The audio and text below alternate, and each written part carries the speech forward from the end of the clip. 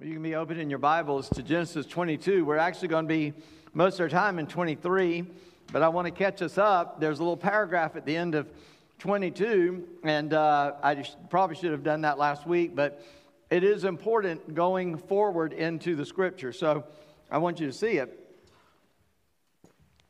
I'm glad that you're with us today, and it's good to see you. Are you glad to be here? Good. Well, good. I'm glad y'all all came voluntarily. That's awesome. I'm glad y'all are here. I really love that last song. I love that name of God, the great I am. It sort of becomes important in Genesis 3:15. Exodus 3:15. It actually does start earlier than that.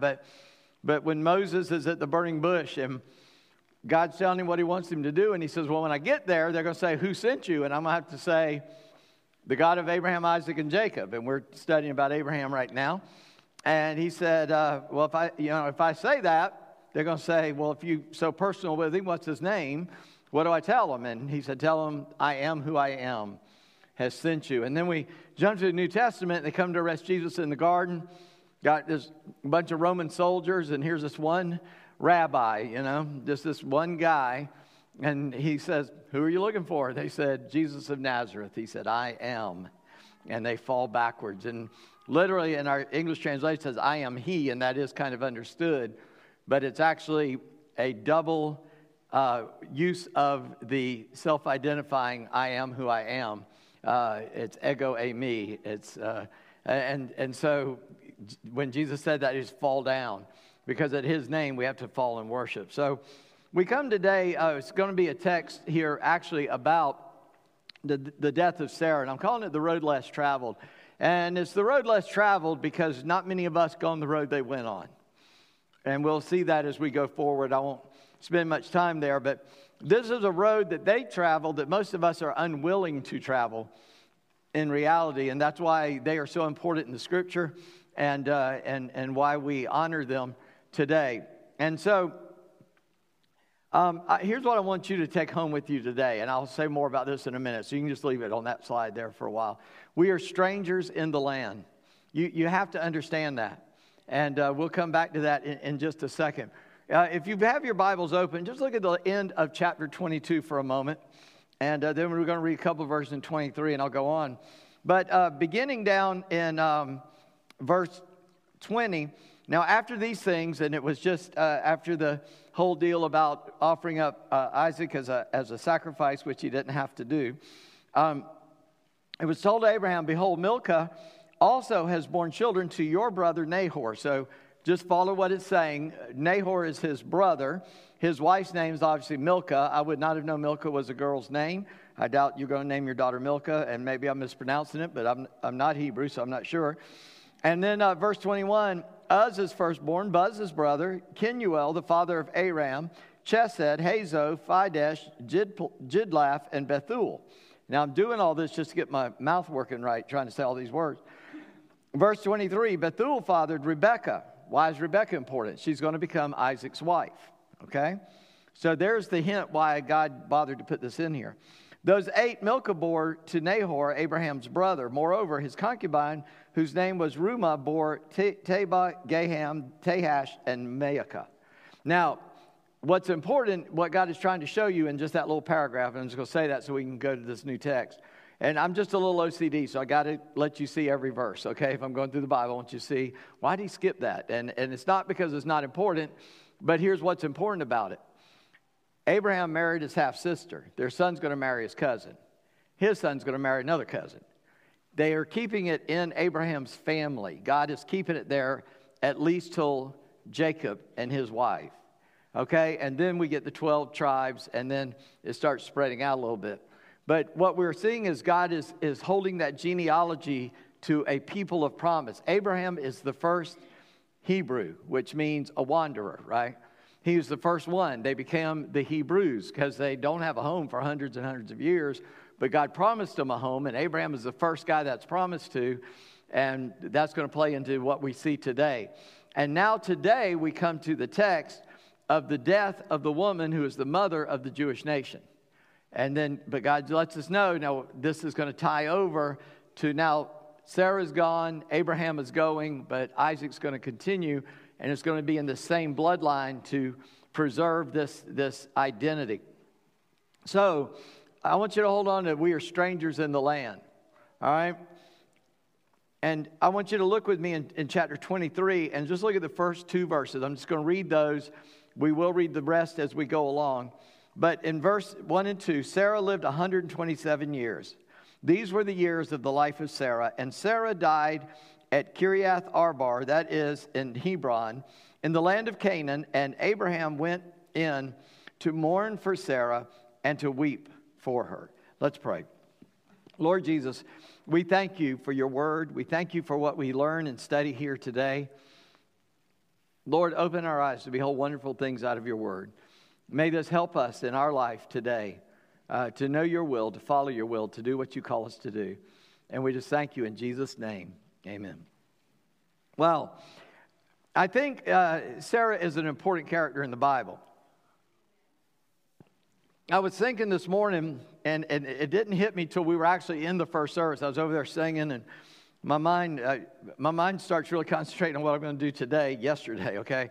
But I didn't get this thought till, not that I don't prepare earlier than that. I'm just saying, Saturday about noon, I start thinking about what I'm going to be doing today. But I was thinking, and I don't remember. And please, if you know of an exception to what I'm about to say, please come tell me, because I don't want to be ignorant and I can look it up later. If nobody comes to me, I'm going to make sure I was right about this. But I don't know any other place in the Bible where a woman's death is mentioned. I don't know of any other woman hero that we hear the details about her death and burial, except Sarah. So if I'm correct, I mean, how did Mary, the mother of Jesus, die? We don't know. Now, you would have thought, well, now she's the most poor woman in the Bible. Well, Sarah is the mother of faith. If Abraham's the father of faith, she's the mother of faith. And God wants us to pay attention to what's going on here. So we have a whole chapter about her death and her burial.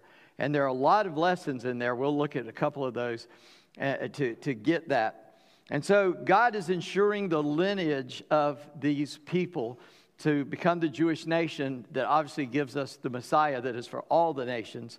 And we have to keep that in perspective. So in the first 2 verses, I just want to talk about Abraham and Sarah's marriage for a second.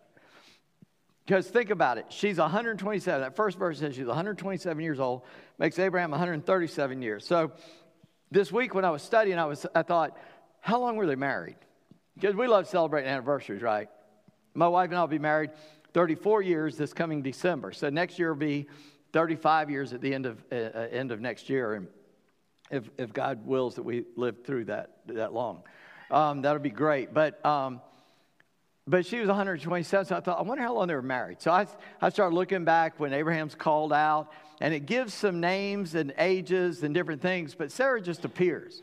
It just says that Abram went with his wife Sarai. That's all it says. So they got married somewhere in there, and the Bible doesn't give us a kind of another hint of a time stamp on that. And so I just have to speculate.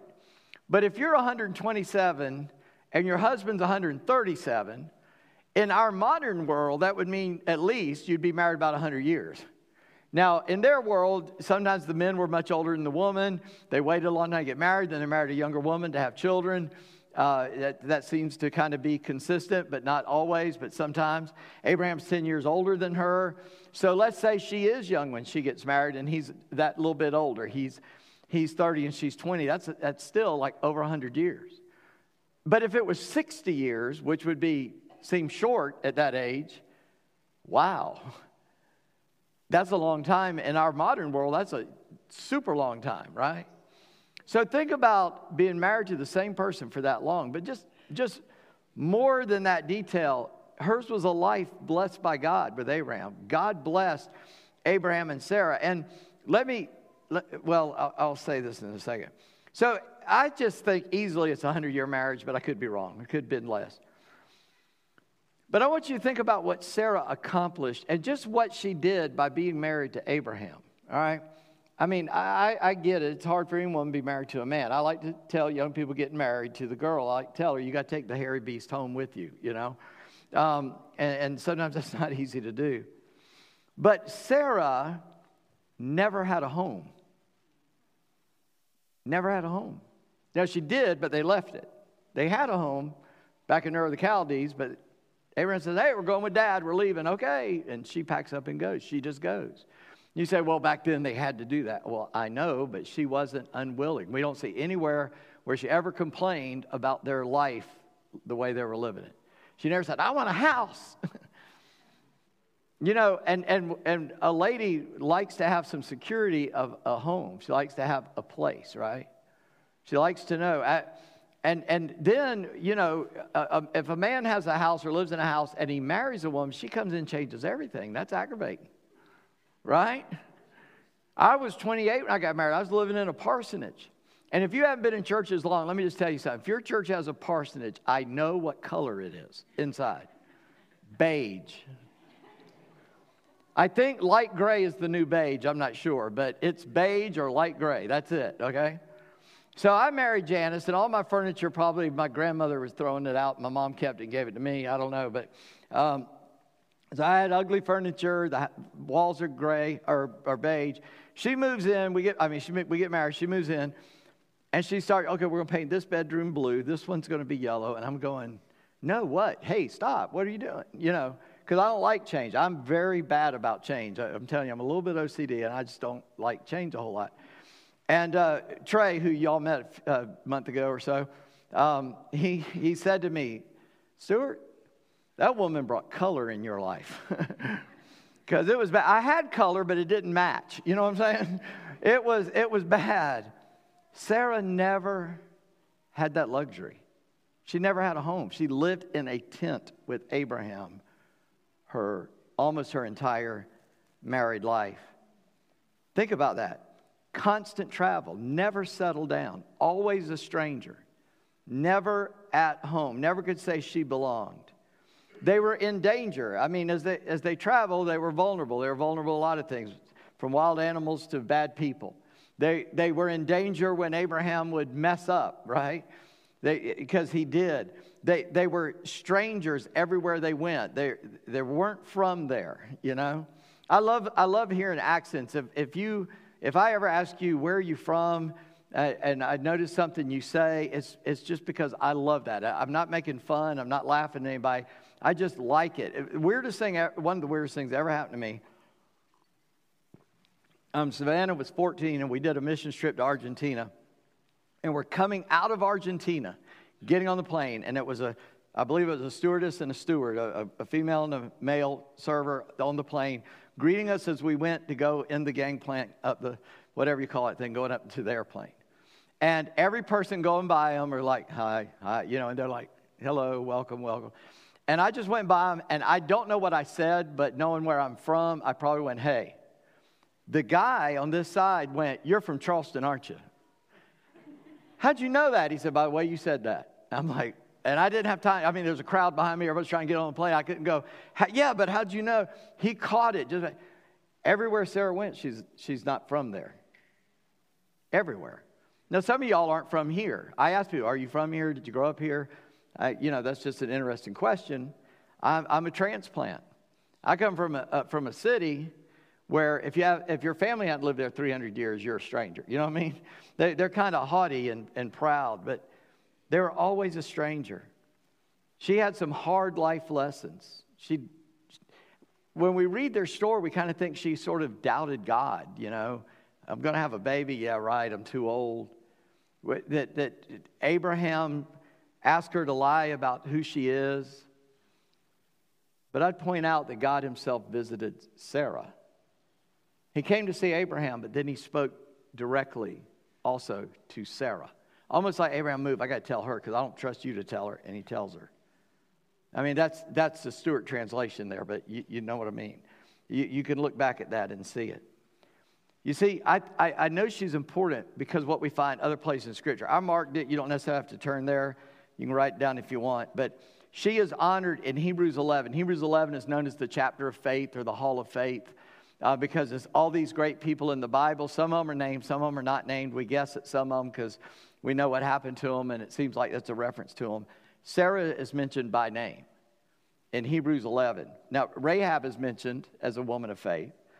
But in verse 11 of Hebrews 11, it says this: now, by faith, Sarah herself received power to conceive, even when she was past the age, since she considered him faithful who had promised.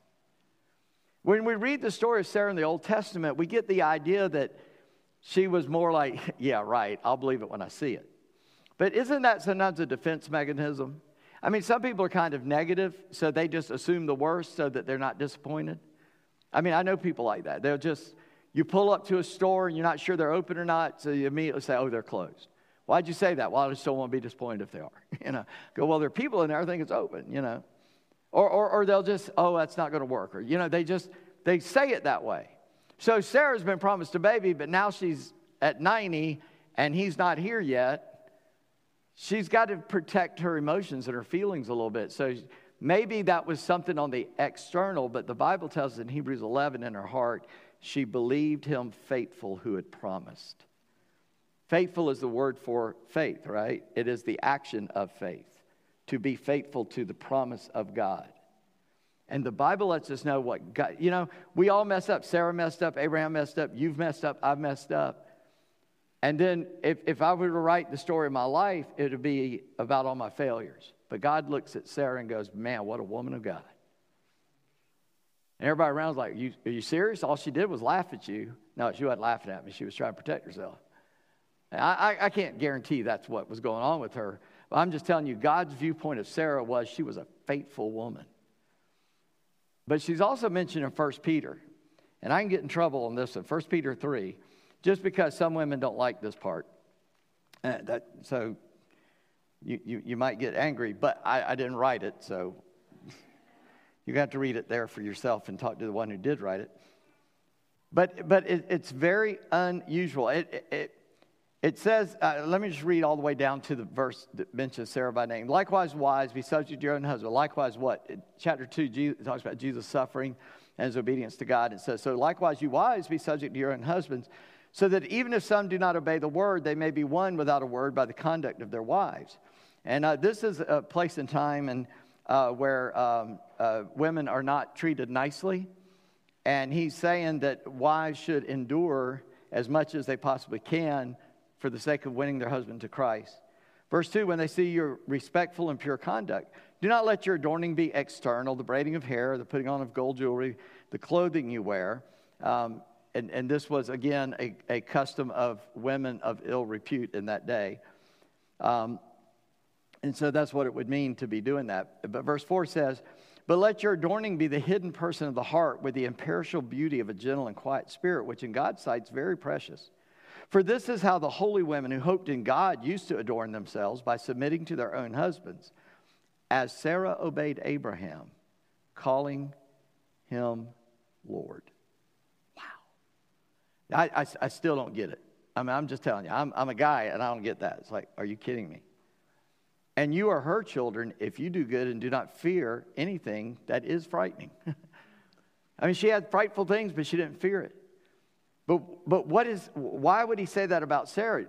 Remember the second time Abraham lied to a king, to Abimelech? He's like, tell him. And when they get caught, Abraham says to him, I told her to say she was my sister. And she went and obeyed Abraham.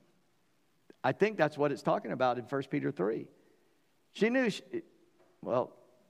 that's on him. He's got to answer to God for us. Guys, did you know that? You'll answer to God for your wife.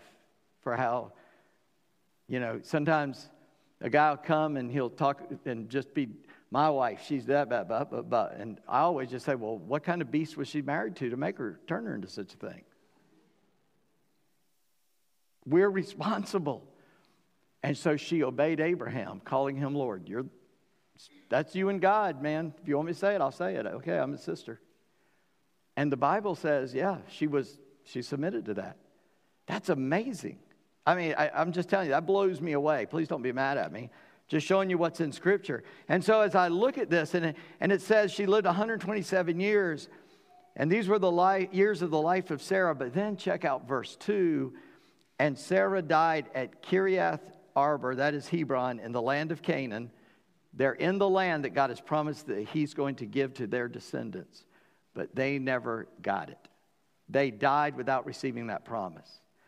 But God gives us a hint of the promise in this chapter. But notice what happens. And Abraham went in to mourn for Sarah and to weep for her. He cries over this wife. They've been together 100 years. She still loves and adores her husband. He still loves and adores her, and he's weeping over her. This isn't just some custom or tradition. Abraham's heart is broken over her death, and he is in grief. And in grief, he cries out, and he cries, and he mourns. I'm sure most of us in here, probably all of us, especially adults, you're at least conscious of someone who've died, or you've had a loved one die. And when I try to minister to people who are left behind when someone goes to their reward, I like to, if I get a chance to say, enjoy your grief. It is a process God has given us to work through the emotions and the pain of what we're facing. And Abraham is exhibiting true grief over the death of this woman at 127 years old. Probably knew her before. I mean, it's his half-sister, so he probably knew her whole life. I don't know if at 10 years old he goes, ooh, that's a cute baby. I think I'll marry her when she grows up. I don't know, but he probably knew when she was born. Different mom, same dad, right?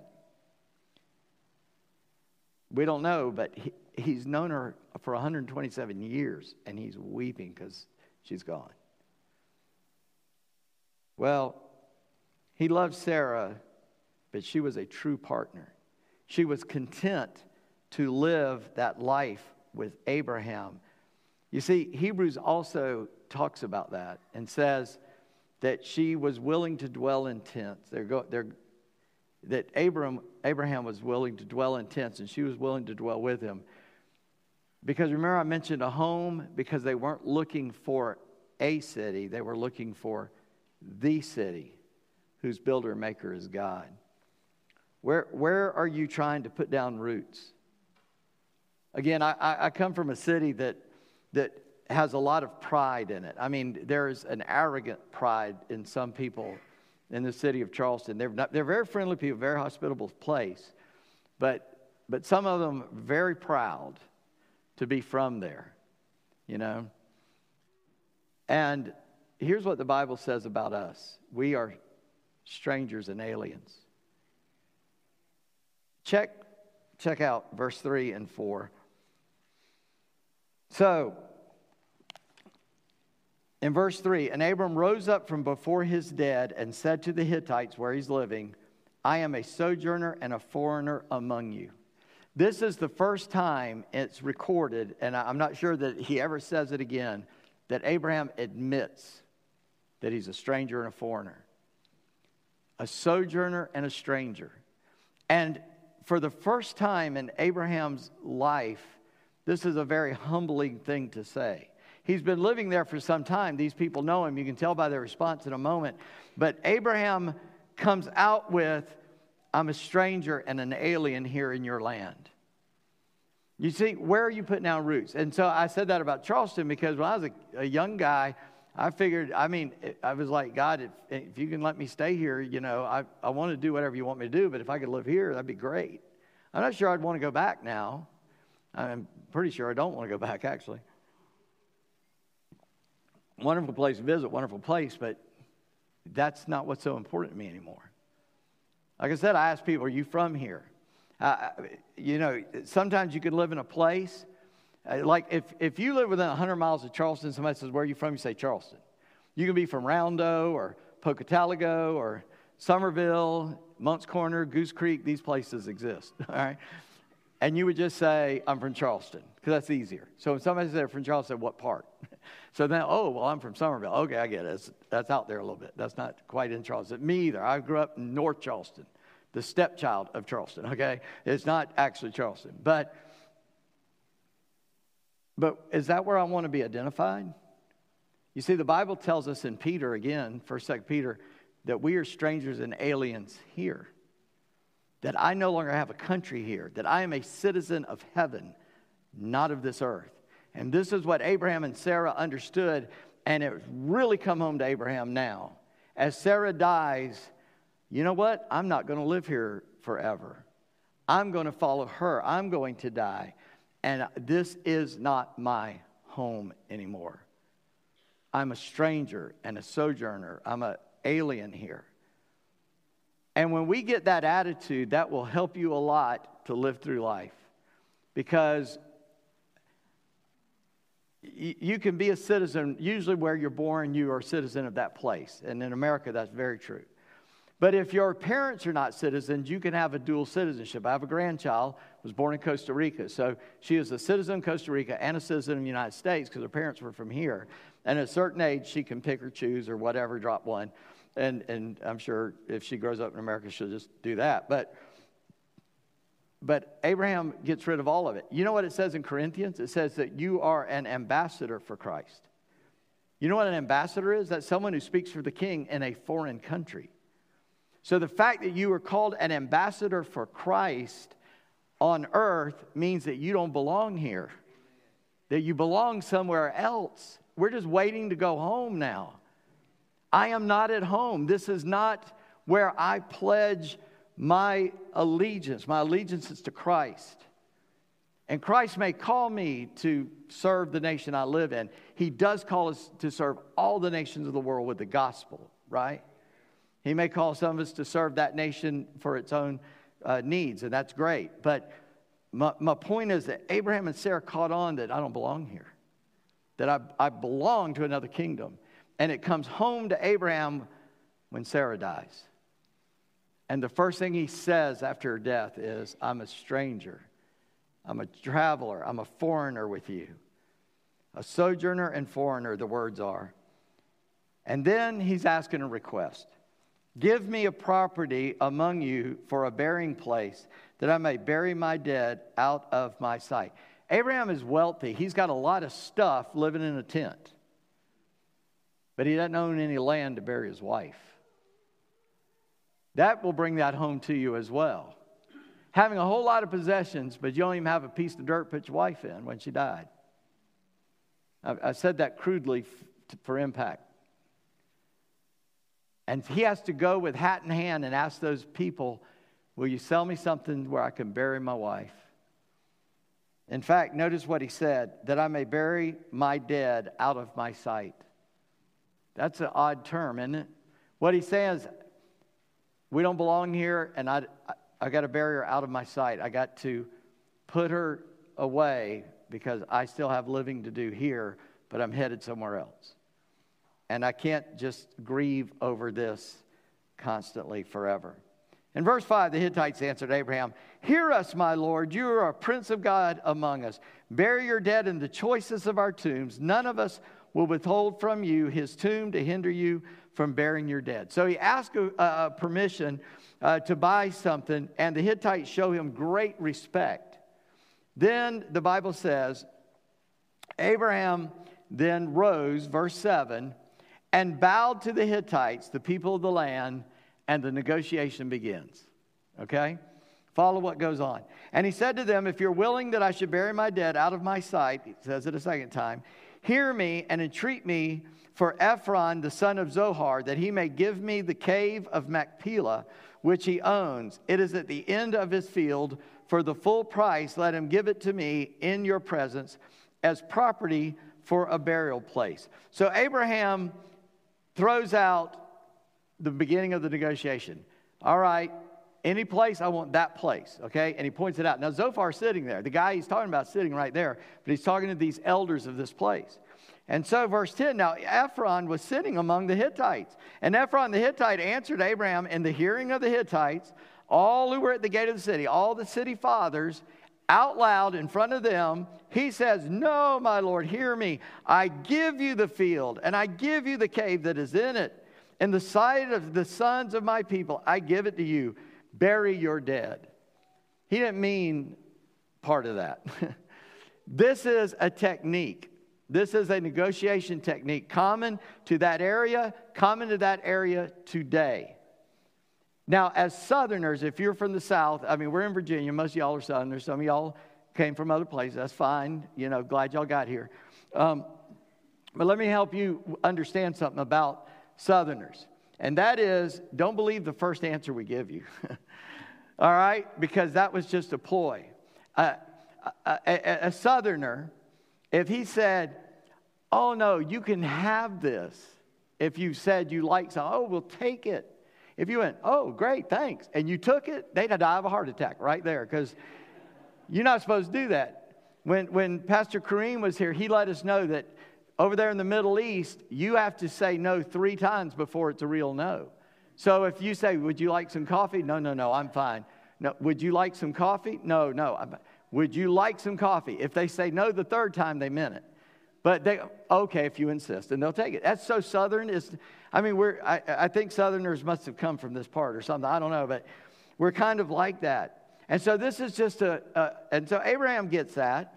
And Abraham says, and he said to Ephron, give me, but if you will hear me, I give you the price of the field. Accept it from me that I may bury my dead there. So Abraham responds, oh, you're so generous. Thank you. But no. Let me buy it from you. And Ephron does the same thing again, but now he lets him know. He says, my Lord, look at verse 14. Ephron answers, verse 15, my Lord, listen to me. A piece of land worth 400 shekels of silver, what is that to you and me? He told him the price. Oh, no. I wouldn't take 400 shekels of silver from you for that, because that's what I'd take from anybody else. So what is that between me and you? Bury your dead. And the next verse says, and Abraham counted out the money. Look at that.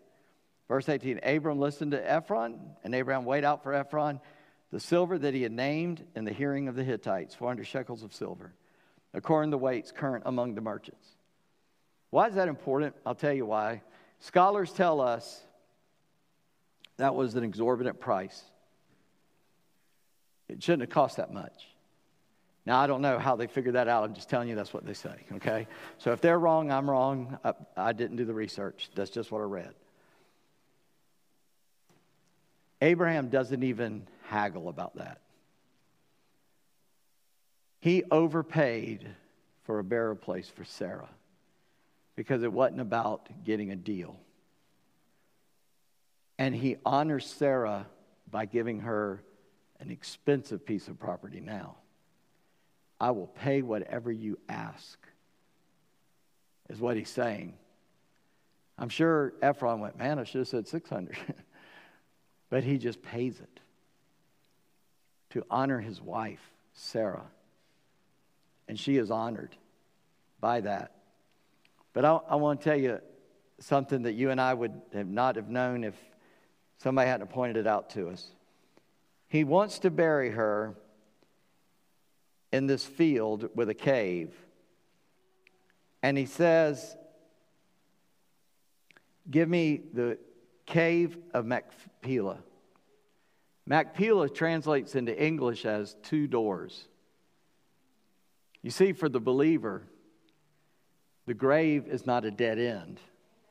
It's a tunnel with 2 doors. You go in one side and you come out the other, because you're not going to stay dead.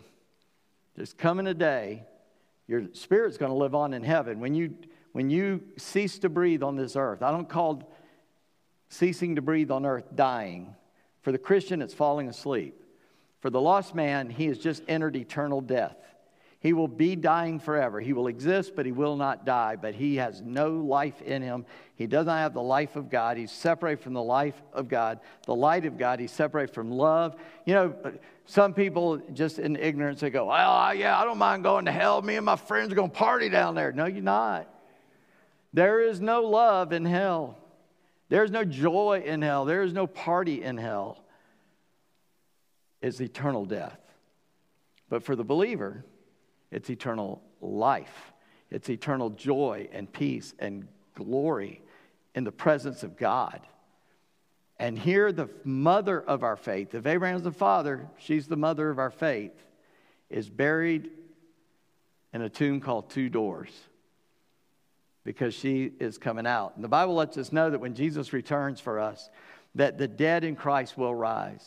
I mean, if a Christian has fallen off a boat somewhere and eaten by a whale or a shark and now is just remains on the bottom of the ocean, he's going to bring all that back together. You say, how's he going to do that?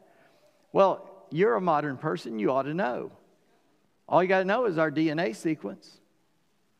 And God made it the first time. He can make it the second time. And by the way, he will alter your DNA sequence because now you'll be an eternal body. It won't die again. That body won't die. It'll be fine. It'll be like the body Jesus came out of the tomb in, where he could eat, he could do all those things, but he could also just appear in a locked room, go through the wall, no problem. So we'll have that kind of body, and it'll be reunited with our soul that has been with God all that time. But Abraham pays this price in this Jewish or this Middle East negotiation, and he honors his wife. He doesn't haggle about it. That now's not the time to do that. And in fact, I think it kind of made Ephron look a little bad, don't you think? So like, man, he's a nice guy. Why'd you do that to him? You know, I can only imagine that. The Bible doesn't say, but I just feel like the rest of the guys went either like, dude, you made a good deal, or you idiot, he's been nice to us. Why did you do that? I don't know. Look at verse 17. So the field of Ephron and Machpelah, which was to the east of Mamre, the field with the cave that was in it, and all the trees that were in the field throughout its whole area, was made over to Abraham as a possession in the presence of the Hittites, before all who went in at the gate of his city. After this, Abraham buried Sarah his wife in the cave of the field of Machpelah, east of Mamre, that is Hebron, in the land of Canaan. The field and the cave that is in it were made over to Abraham as property for a burying place by the Hittites. Why does he keep saying it was made over to him? It is a legal transaction. There's plenty of records of legal transactions from the Bible days.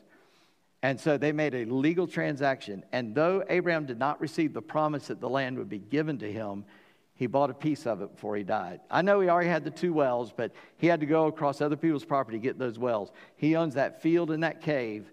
And this is a spot that now becomes very sacred to all the Jewish people, because Sarah's buried there, the mother of our faith, as well as of the people of the Jews. You say, well, all that's real nice. What does that do for me? Well, there's a couple of things that have you think about in light of all this. Number one, your marriage is worth working on.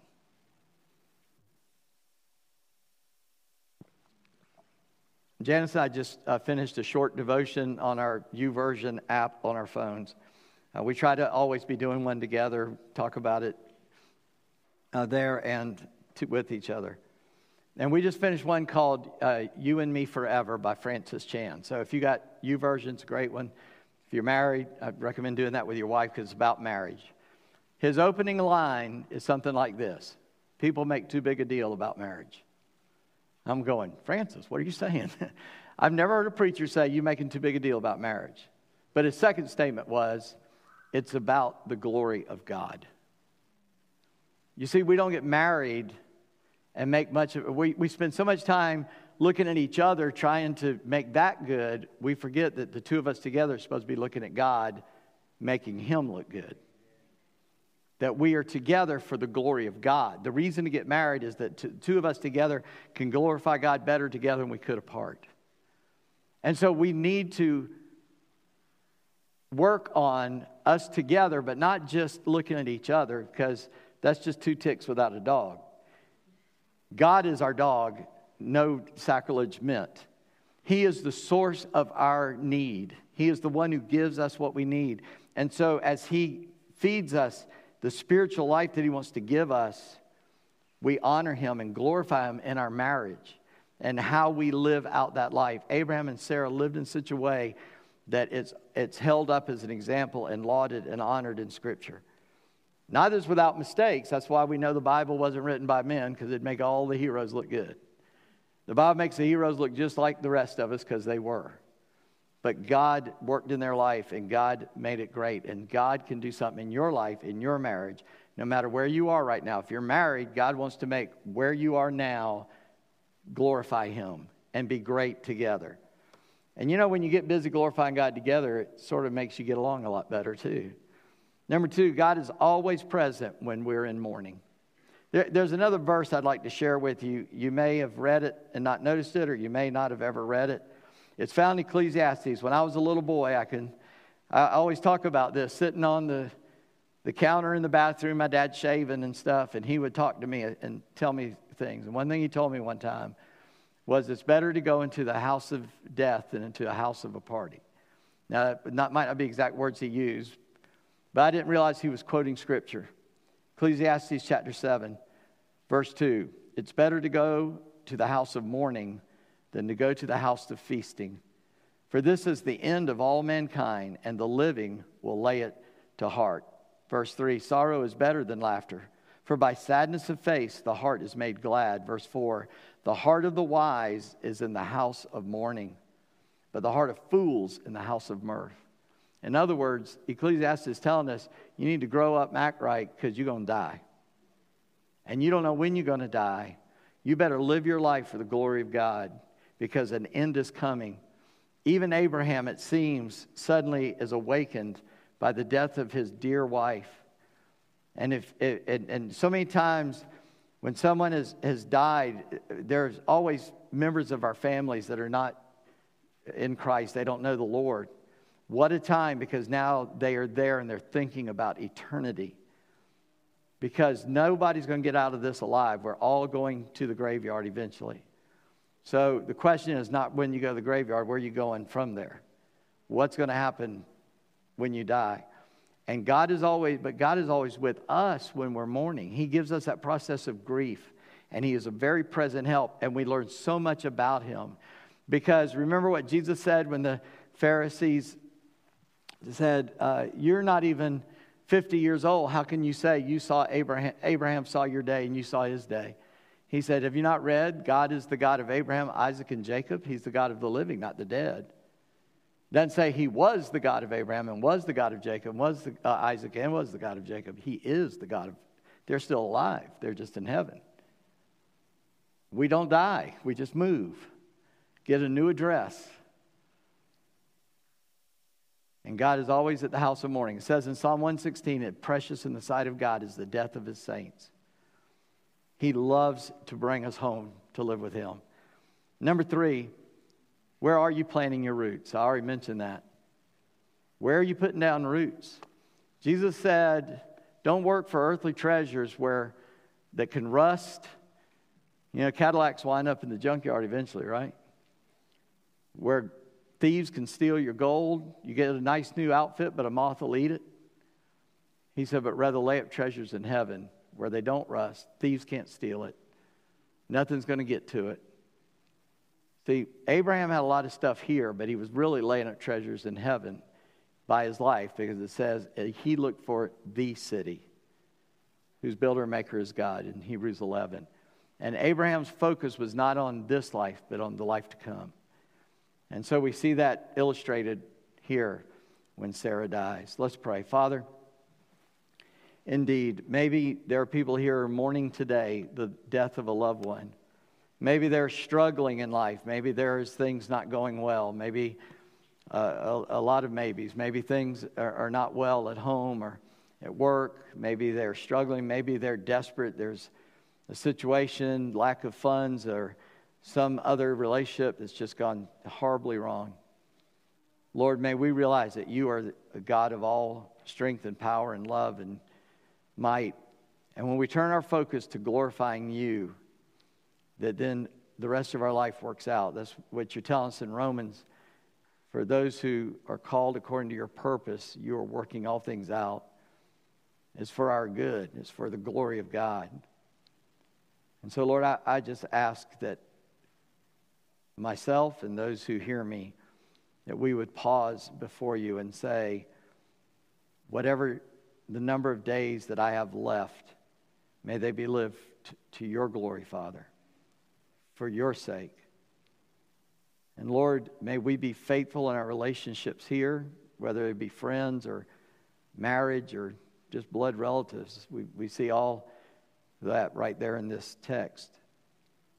And Lord, may we be a people who are not focused on the things of this earth. As You said in Colossians 3, since then You are risen with Christ, set your affection on things above, not on things of the earth. And so, Lord, may we set our affections there with you. May we give you our best, our highest, our utmost for your highest. Lord, may we give to you all that we are, all that we have, and all that we'll ever be. For your glory, but it's for our good. For when we live to ourselves, we find we fall into misery, we fall into sinful attitudes, we fall into worry, we fall into a lot of things that aren't good for us. But when we live for your glory, everything earthly could be stripped away from us and we would still have your joy and the knowledge that we know you and that we're going to heaven when we die. And nobody can ever take that from us. You can strip away all earthly things from us, but you cannot take away the gift of God, which is eternal life in Jesus Christ. So, Lord, may we live for your glory and not worry so much about all the little details. In Jesus' name, amen.